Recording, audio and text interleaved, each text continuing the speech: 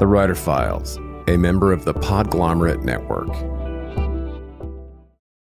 I want to mention a great resource for writers, and this month's sponsor, Truth is the Arrow, Mercy is the Bow, a DIY manual for the construction of stories.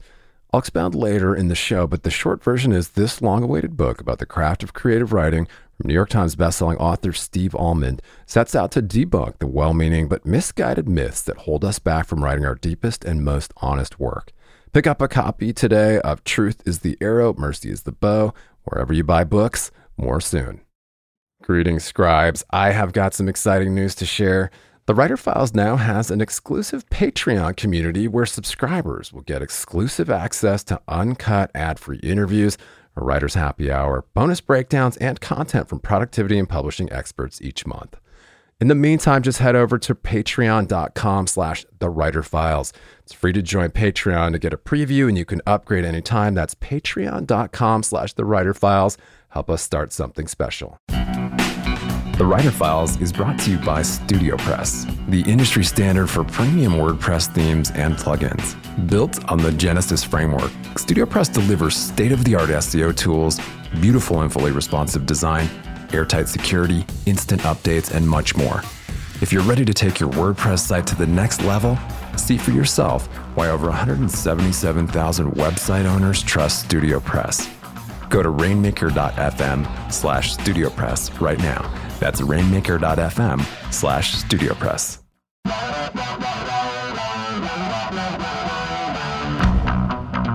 These are the Writer Files, a tour of the habits, habitats, and brains of working writers, from online content creators to fictionists, journalists, entrepreneurs, and beyond. I'm your host, Calvin Reed, writer, podcaster, and mediophile. And each week, we'll discover how great writers keep the ink flowing, the cursor moving, and avoid writer's block. Acclaimed horror author Jonathan Janz stopped by this week to talk about his passions, his workmanlike process as a writer, and the skeletons in his closet. Award-winning horror and zombie maestro Brian Keene called Janz one of the best writers in modern horror to come along in the last decade. In addition to being a multi-genre author, Jonathan leads a double life as a full-time high school educator and a family man. He's the author of 9 novels and recently signed an 11-book deal to offer limited-run collector's editions of his books. And Jonathan's 10th novel, Children of the Dark, lands this March and has been likened by critics to Stephen King's work. Join us for this 2-part interview. And if you missed the first half, you can find it over on writerfiles.fm or in the show notes.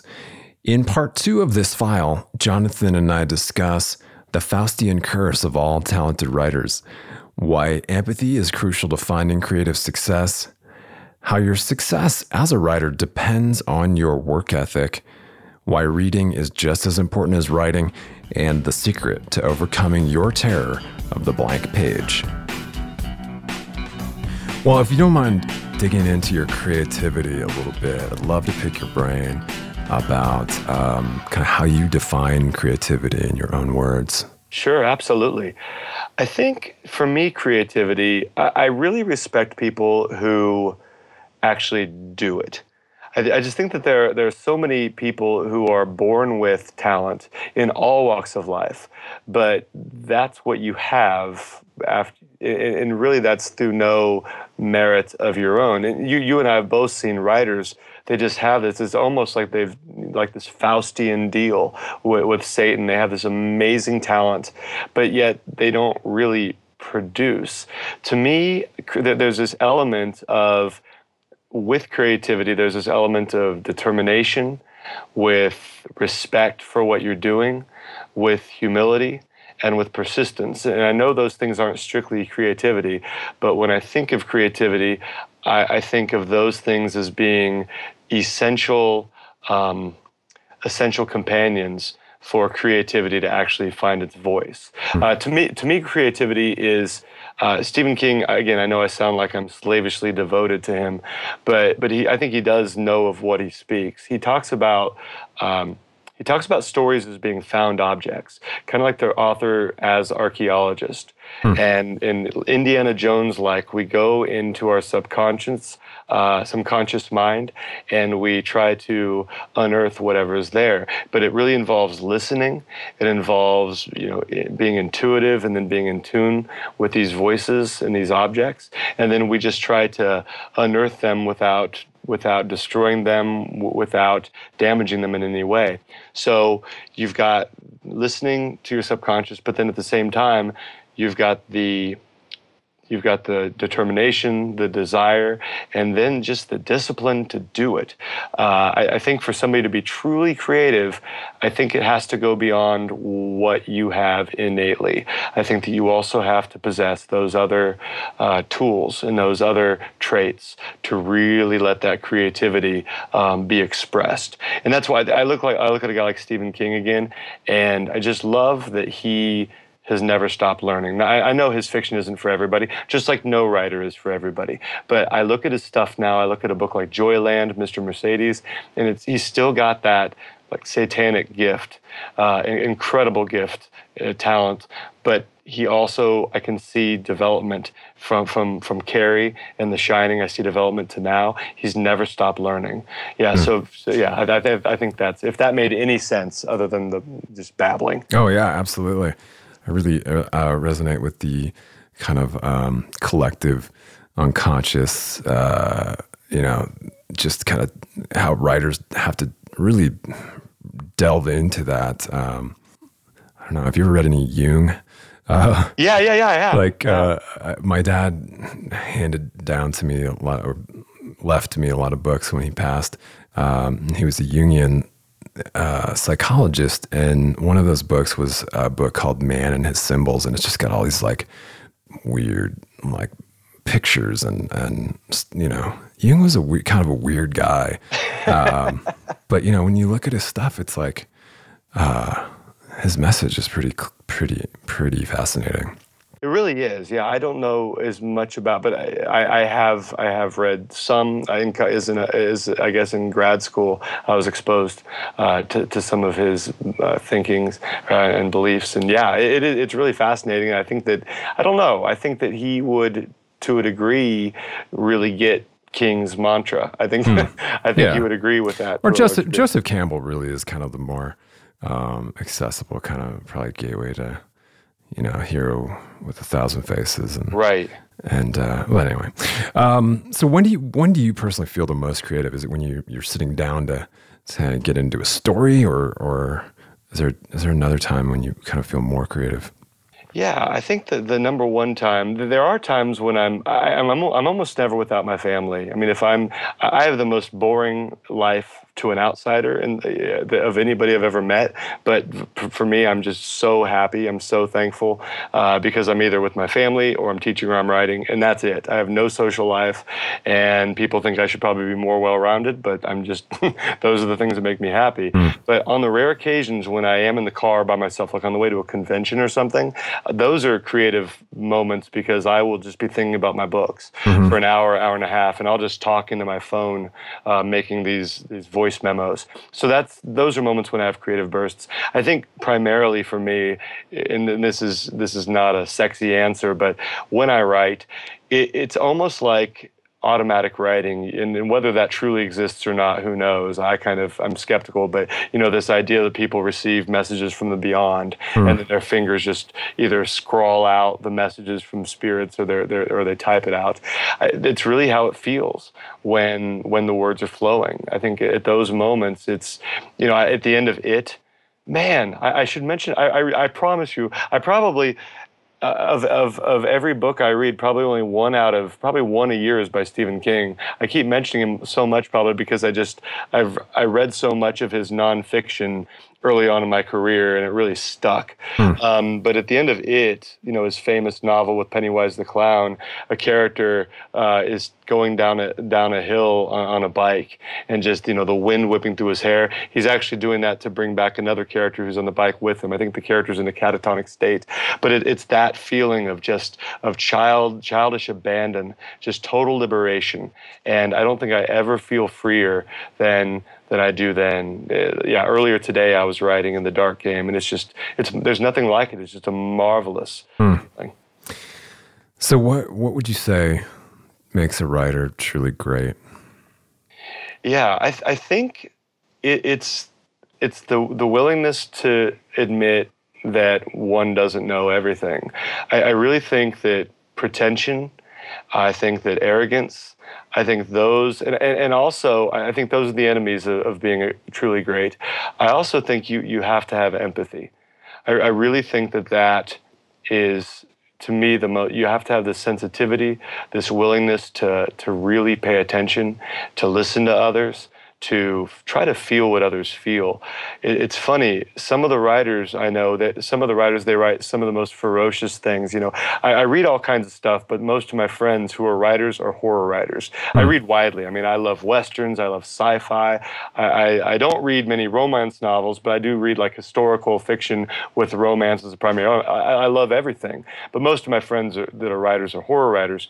But man, they are so sensitive. They might talk about, blood splattering over a wall in their fiction, but yet they usually have characters who are relatable because they really care about people. They're the type of people who will stop and help someone in need. They're the type of people who will just send a note. Like, it's funny, like if I'm off Facebook for a week or so, I'll get 4 or 5 notes from fellow writers saying, "Hey man, I was thinking about you, haven't heard from you. Are you okay?" And these aren't writers largely that have anything to gain from me. These are writers who are probably better than I am, and certainly better known than I am. They just really care. They're feeling people. So I think to be truly great, I do think there's an element of talent. I mean, I think a decent writer can become really good. I don't know if somebody without talent can ever become great. I do think you need some talent, but I think much more important than talent is your work ethic, your discipline, your persistence, your desire to learn, your humility. But along with those things, you've got to feel. You can't just be a robot. I really, and maybe there are authors throughout history who would refute this, because I'm sure there've been some writers who have been some real SOBs. But I look at no, never, right? Well, they're all well behaved. I look at Ray Bradbury as a good example. All right, Ray Bradbury. I'm sure he has a skeleton somewhere in the closet, just like most human beings do. But man, I watched all kinds of YouTube videos with him. Hearing him speak, he was just so passionate.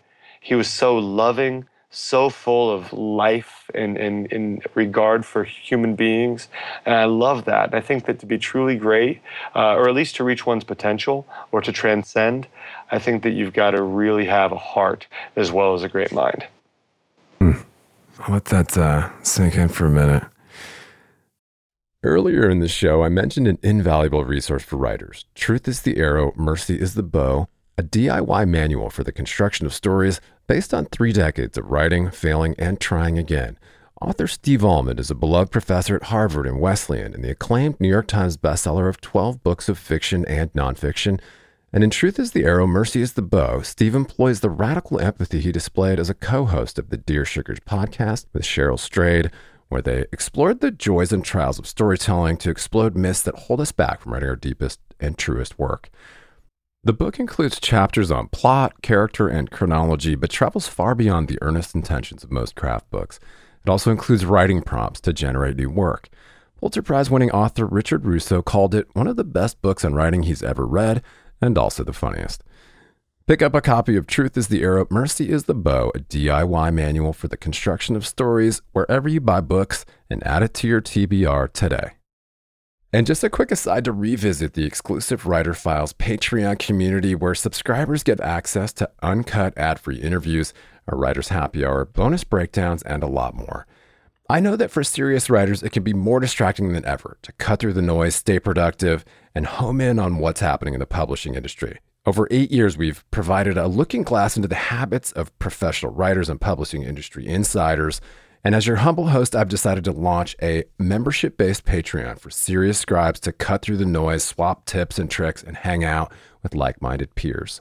Just head over to patreon.com/thewriterfiles for bonus writing resources, monthly episode breakdowns, Writers Happy Hour, a community of your peers, ad-free episodes, and more.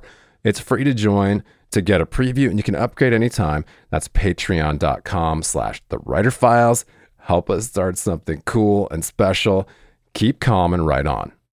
Do you have a couple favorite authors that you're kind of stuck on right now? I know that you're a fan of Mr. King. Do you have a couple others you want? Yeah, no, I do. Some new discoveries for me. I mentioned Brian Keene earlier, and he's really known as the guy who started the zombie craze in novels. Right. 28 Days Later, kind of rejuvenated film, Walking Dead, comics and TV, but then he's the one who wrote the novel The Rising in 2003, and that really, in the fiction realm, kind of kickstarted the zombie craze that's still going on. So I always love reading Brian. Some others I love. Joe R. Lansdale, I mentioned him earlier. He's this East Texas author. He writes a series called Hap and Leonard, the Hap Collins and Leonard Pine. And it's actually being made into a series, a television series, that's I'm really excited about. He wrote a movie or a book that became a movie called Cold in July that came out last year with I forget the guy's name, Star of Dexter. And then Don Johnson. So some of Lansdale's stuff has been made into movies. And then a couple others that are recent discoveries are Gillian Flynn. Of course, she's new. I'm slow to pick because I love reading classics. Like I told you I'm reading Agatha Christie right now. Yeah. I want to read from all times. I don't want to limit myself to what came out this week, right? Totally. So I read all kinds of stuff from all eras. So like with Gillian Flynn, like everybody knows her and has been reading her for, I couldn't believe, because somebody told me about Dark Places. I thought this was a fairly unknown novel. I go to Goodreads and they're like 300,000 reviews. I'm like, okay, so maybe I'm a little late to the party. But for me, she's new, and man, she can write. I just dig her voice. I love how she's not afraid to go there. You don't think she's going to go there, and she does. So I think she's a really courageous writer. She's not afraid to write about broken characters. Early on with The Sorrows, it's a novel I'm proud of, but the primary criticism it received was that a lot of the characters were not likable enough. And that really, I hate to say it influenced me, but it did affect me a little bit. And like I've worried from time to time, oh, they're not likable. What if these characters aren't relatable and people are gonna, ding me again for that? And but with Gillian Flynn, it's like this huge double middle finger to that kind of reader. Because man, she'll write these broken characters with these twisted psyches. But then again, I think that's how people are. I think we're all broken in some way. And so I really enjoy the fact that she's courageous enough to do that. And aside from that, she's just got great style and skills, man. She's got great rhythm, great word choice. So I love Gillian Flynn. And then another one I really have discovered, again, I'm late to the party. He's written probably 40-some novels. John Sanford. And that dude, oh my goodness. He wrote this whole series, Lucas Davenport series. Now he's writing a series called Virgil Flowers, this Minnesota policeman. It's like a special policeman. And he is so good. Sanford, he is so incredible. It's like you talk about every word being in the right spot. I love writers who are surprising, yet everything fits.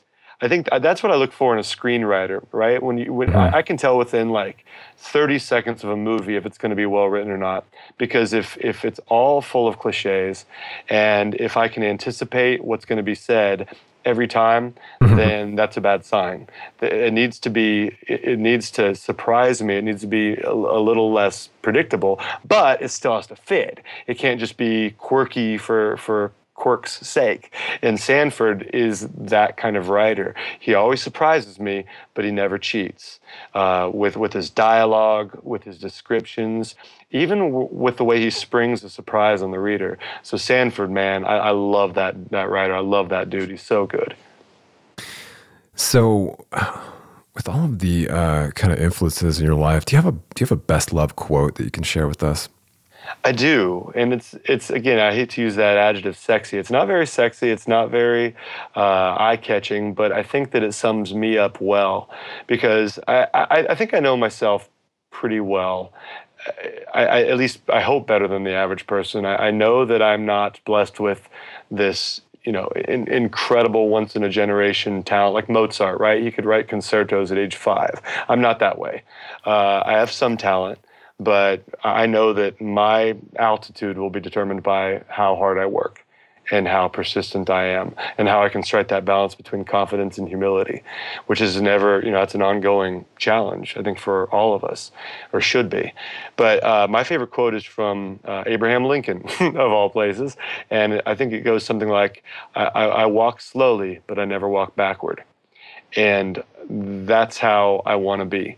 I'm not going to blind people with my speed. I'm not the fastest rider. I'm not blessed with more talent than most, but I am determined. I'm incredibly determined. And I'm not saying that I'm so far from arriving that I shouldn't even use the word arriving. So I'm not saying I've arrived, but I have improved. And I have risen higher than where I was a few years ago. And it's interesting that there are so many writers at that time that I was, that came up with me that, had more talent than I did, but they just don't do it. F. Paul Wilson's another writer I really like. He talks about, he wrote the Repairman Jack series. He said something like, there's not enough, what is it? There's not enough gonna do it in some people, something like that. And he's so right. Joe Orlando, I mentioned him earlier, he calls it the BIC rule, which is butt in chair. Sorry for being crass, but I adhere to that rule. I put my butt in the chair and I write. Yeah. And, you might have more talent than me. This whatever invisible, non-existent you, but nobody will outwork me. Yeah. And I want to be like that Lincoln quote. I want to keep working. I'll write until I'm in the grave, and however good I am at the end, I will reach whatever potential I have. Interesting. F. Paul Wilson actually wrote The Keep, if I'm not mistaken. Yes, he did. What a great book. And yeah, it's like one of the only ones that I've read of his, but I read it in high school and it scared the crap out of me. Yeah, and I think I of course watched the movie, that really weird film version of it. I can't remember the weird actor that was in that one, but it's such a weird book. It is. I got to tell you, if you don't mind, a quick story. At Scares That Care, this convention, it's a horror charity convention in Williamsburg, Virginia, every July. It's coming up on its 3rd year. I got to meet F. Paul Wilson this past summer, and I had this amazing opportunity. I teach high school. I teach high school, junior high. I teach creative writing, English, and film literature. So I'm way into movies. And Brian Keene, the author who kind of hosts all the other authors. I mean, there are some major authors there, but he created this panel of authors whose works have been adapted for film. And of course, F. Paul Wilson was one of those writers. So I got to moderate the panel, which was exceptionally exciting for me and nerve-wracking, because here I am, I'm in front of all my heroes, or a lot of my heroes, and I don't want to sound like a fool. But F. Paul Wilson was one of the authors there, and I got to ask him a question about The Keep. And it's really, to me, it's extraordinary that any book ever becomes a movie, because there's so many things that have to happen, so many pitfalls that can ensnare a project before it ever gets off the ground. But yeah, that was the one book that I think of his, and he's this best-selling New York Times best-selling author. I mean, he's a really successful dude, but I think he's only had one book made into a movie, and that was it. And that was like one of the first, might have been the first book he wrote. Wow. And it's weird, but it's a great book. And I don't think he was very happy with the movie version of it. If I remember right. Sorry if I've offended anybody with saying that, but I think that it was kind of a controversial movie version. Sure. I think it probably, like all movies do, kind of took liberties with the source material. Wow, that's a cool story. Yeah.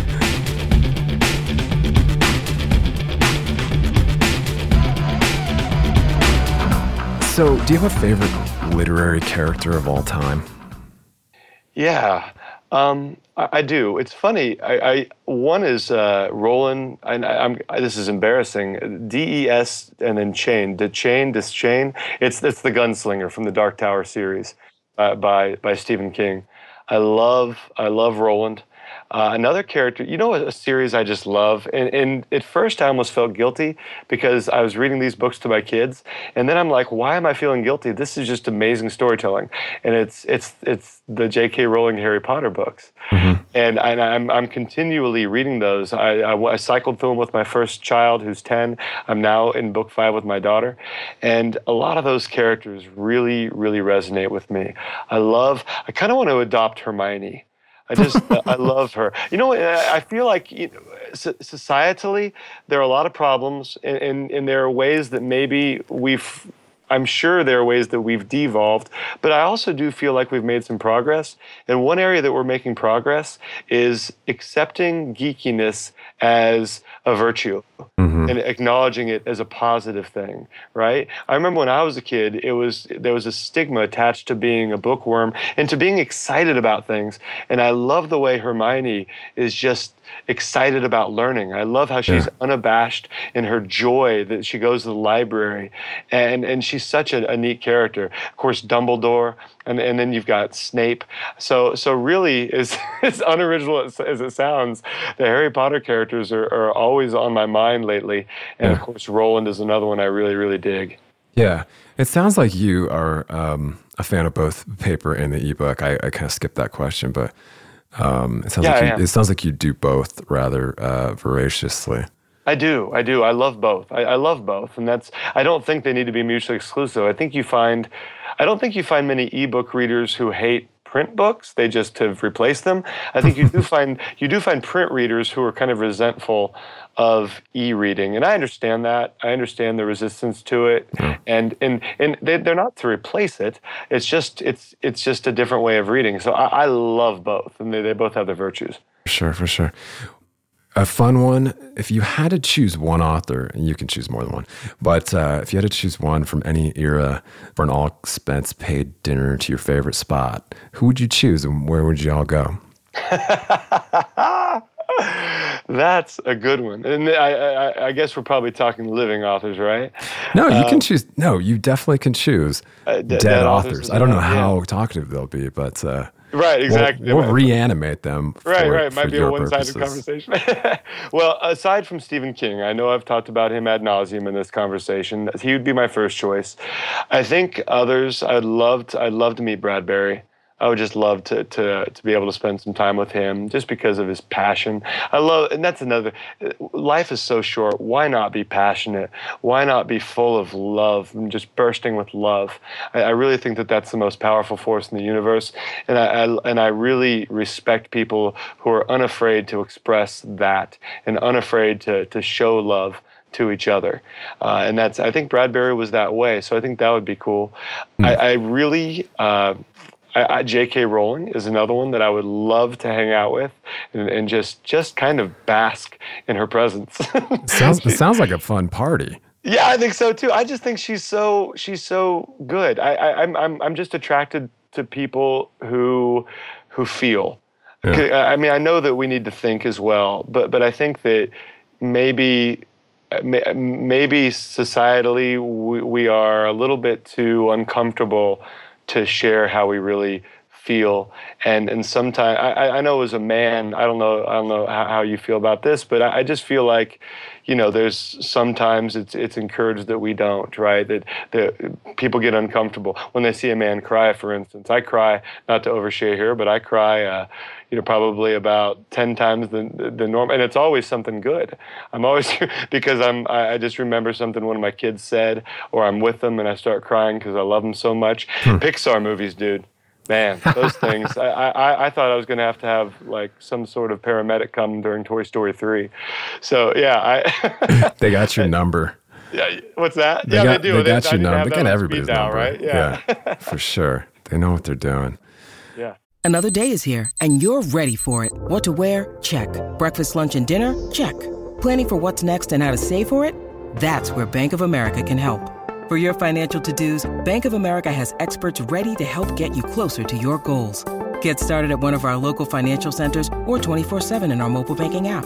Find a location near you at bankofamerica.com/talktous. What would you like the power to do? Mobile banking requires downloading the app and is only available for select devices. Message and data rates may apply. Bank of America N.A., member FDIC. This episode is brought to you by Shopify. Whether you're selling a little or a lot, Shopify helps you do your thing, however you cha-ching. From the launch your online shop stage, all the way to the we just hit 1 million orders stage. No matter what stage you're in, Shopify's there to help you grow. Sign up for a $1 per month trial period at shopify.com/special offer, all lowercase. That's shopify.com/special offer. All right. So you would probably cater that one, I'm assuming. So do you have any writer's fetishes? Do you have any weird collections or vintage first edition comic books? Yeah, I don't really collect in the sense of collectors and special editions and that stuff, which I totally understand why people do. I'm a little bit envious of those who do possess those collections. For me, though, I never get rid of a good book that I've read.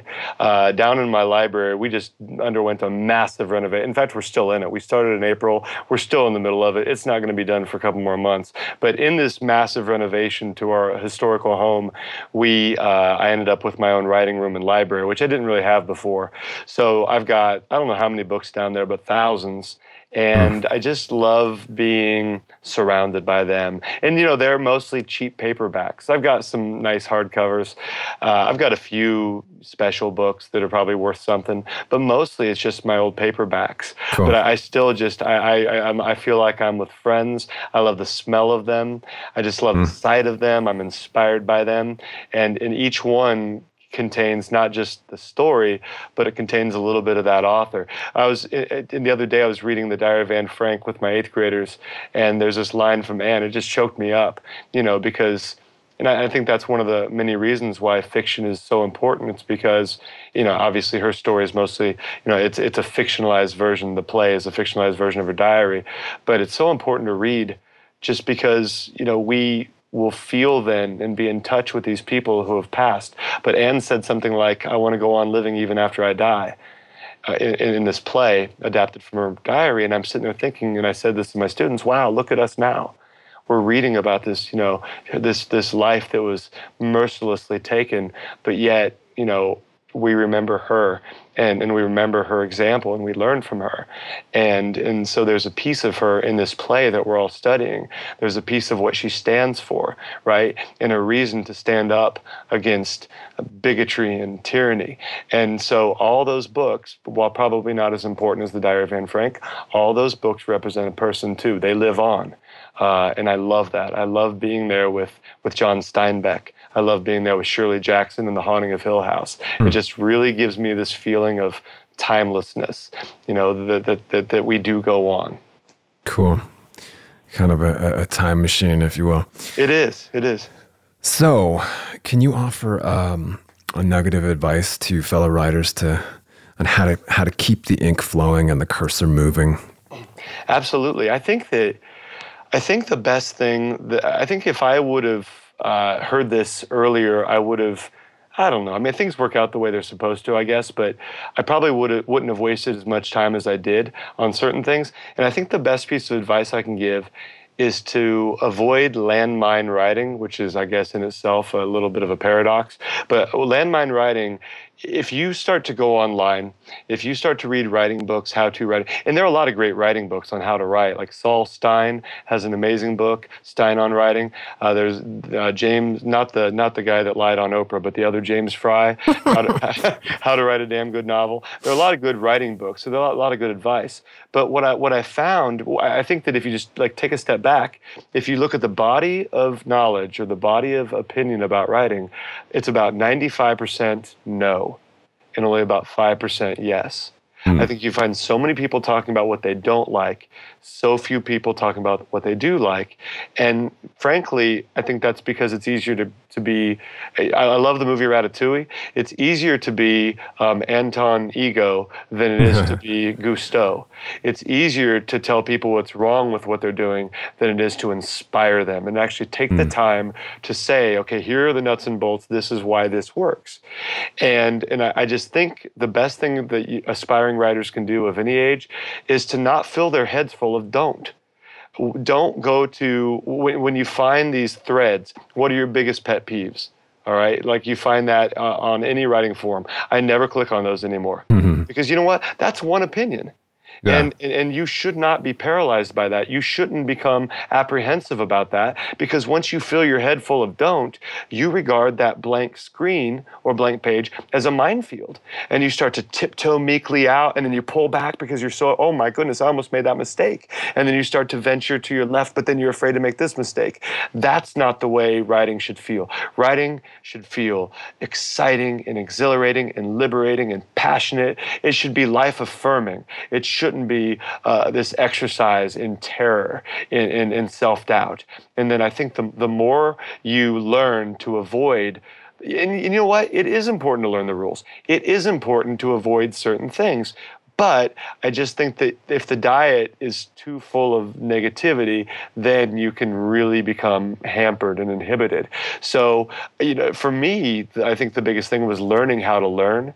And doing that, I do listen to writing gurus, but I think more importantly, I started to simply study the books that I love. All right. All the lessons you need are largely right there in front of you. All right. Pick up, you like this book? Pick it up, examine this paragraph, turn it over in your head until you find out how it works and why it works. And in doing that, you're not finding what not to do. You're finding what to do. You're finding what this person did that did work, and then you can adapt it to your own style. So I don't know. That was probably a more windier answer than you wanted. There you go. No way. That was heartfelt and definitely a great message for aspiring writers. Thanks, man. One that we can all definitely take a piece from. So thank you for sharing that. So your most recent novel, Wolf Land, Yes. is a really fun read. It's dark. It is kind of bloody. And it's about a high school reunion. Is that right? That's right. Yeah, it is. It's a 10-year high school reunion. Yeah. And it's kind of interesting. I mean, you work in a high school, so I can kind of see where there might have been some inspiration for that. But did you take any inspiration from your own high school reunions? I did. I tell you what's funny, it's not so much from the reunions, it's from what I imagine that they would be, because I think I don't even think I've been to one. I think I've avoided them. But I think what it was going back to my high school career and really examining. There are all these things that bothered me. And there are some good things. There are some great people, of course, just like you can find great people anywhere. But there's so many things that I sensed were wrong, and I didn't really have the intellectual or self-awareness or wherewithal to figure out why they bothered me, or even to recognize that they did bother me. One example is, this is kind of this generic statement, like a straw man argument that I think most people would agree with. But I think societally, there's this idea in many places where if a man is promiscuous, then he's a playboy, he's a stud, he's a Casanova. If a woman, has multiple partners, well, there's something really wrong with her. She has relaxed morals and relaxed, and I really, that always kind of bothered me. It bothered me that the heroes in school were these guys who were cutting this swath of emotional pain through all these girls who were just not treating girls nicely at all, yet they were conquering them, so to speak, and therefore were the exalted gods of the school.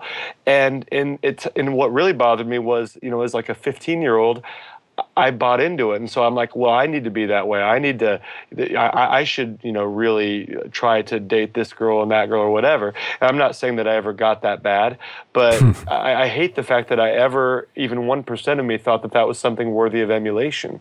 So that comes out in this book and really gets put under the microscope. Yeah. And then another, the flip side of that, the shadow side of that, is how judgmental people are toward women. I know that men can be mistreated too, and they sometimes are mistreated. But maybe it's because I have a wife and I'm the father of 2 daughters. I just really get frustrated with how women are treated. And I look back in school and I just remembered there were girls about whom there were constantly rumors being spread, and there was no effort made to understand them. There was no effort made to befriend them or to talk to them or try to, just just treat them like human beings. They were this girl who had a lot of partners. And really in Wolfland, to me, the most interesting character became one of those quote unquote girls. And in that book, I kind of start to examine her life and, what she's going through. And she ended up being the character I love the most. She ended up being the character that just kind of broke my heart, the character I was rooting for. I always go where the story takes me. I don't take the wheel at all. My characters take the wheel. But I was so rooting for her in the back of my mind, for her to have a good life, for her to finally be treated with respect, because she deserved it. And I look back at those girls that I knew in school, and man, I hate the fact that I hate that double standard. Yeah. And I just hope as a society we can start to, just start to examine some of those wrong-headed beliefs that people just buy into without any kind of scrutiny. Well, as there so often is in great writing, there's a subtext there that's pretty interesting. So I will recommend writers to find Jonathan Janz out there. Where can fellow scribes connect with you? Yeah, I think I'm on Facebook under Jonathan Janz. I'm trying to branch out now. I've got a blog as well, jonathanjanz.com. I'm on Goodreads. I love Goodreads, man. Do you go to Goodreads? Of course. Oh, dude, I love that. I love Goodreads. What a wonderful place. I go there, of course. I have Twitter. I'm Jonathan Janz there as well. And then I just got on Instagram. It's funny because my wife helps, and then my students, actually, my former students, they'll graduate. I don't tell them my pen name. It's not really a secret because some of them figure it out, but I just don't give them my pen name while they're in school. Right. I remember professors, I hope I don't offend anybody, but I just remember professors who made me buy their textbook for their class. And I look back and I would feel funny doing that. I would feel funny saying, okay, you'll have to buy my book, right? So I don't tell them my pen name just because I don't want them to think that I'm foisting my work upon them. But when they graduate, they'll tell me, they'll ask me what my pen name is, then I'll tell them. And then like a couple of my former students have been helping me set up Instagram. It really shows how old-fashioned, like that really needs a lot of help, right? Yeah. But for me, I need a little bit of hand-holding, and they kind of helped me through that. So my wife, and my students, they helped me with that. Instagram, under jonathan.janz, Twitter, Jonathan Janz, Facebook, Jonathan Janz, and then jonathanjanz.com on my blog. And then, of course, Goodreads. I do a lot on Goodreads, so look me up there. So I'll interact with you wherever you connect. I'd love to meet fellow writers. It'd be a blast. Well, Mr. Janz, thank you so much for taking time out of your evening to chat with me, and best of luck on all of your future projects, and congratulations on your successes. Well, that means a lot. Thank you so much, Kelton. I loved being on here. Thanks for your patience with me and my long-winded answers, and I love the show. You do an amazing job. You do a wonderful job, so thank you. Oh, cheers. Thanks again. Thanks so much for joining me for this half of a tour through the writer's process. If you enjoy the Writer Files podcast, please subscribe to the show and leave us a rating or a review on iTunes to help other writers find us. For more episodes, or to just leave a comment or a question, you can drop by writerfiles.fm. And you can always chat with me on Twitter @KeltonReed. Cheers. Talk to you next week.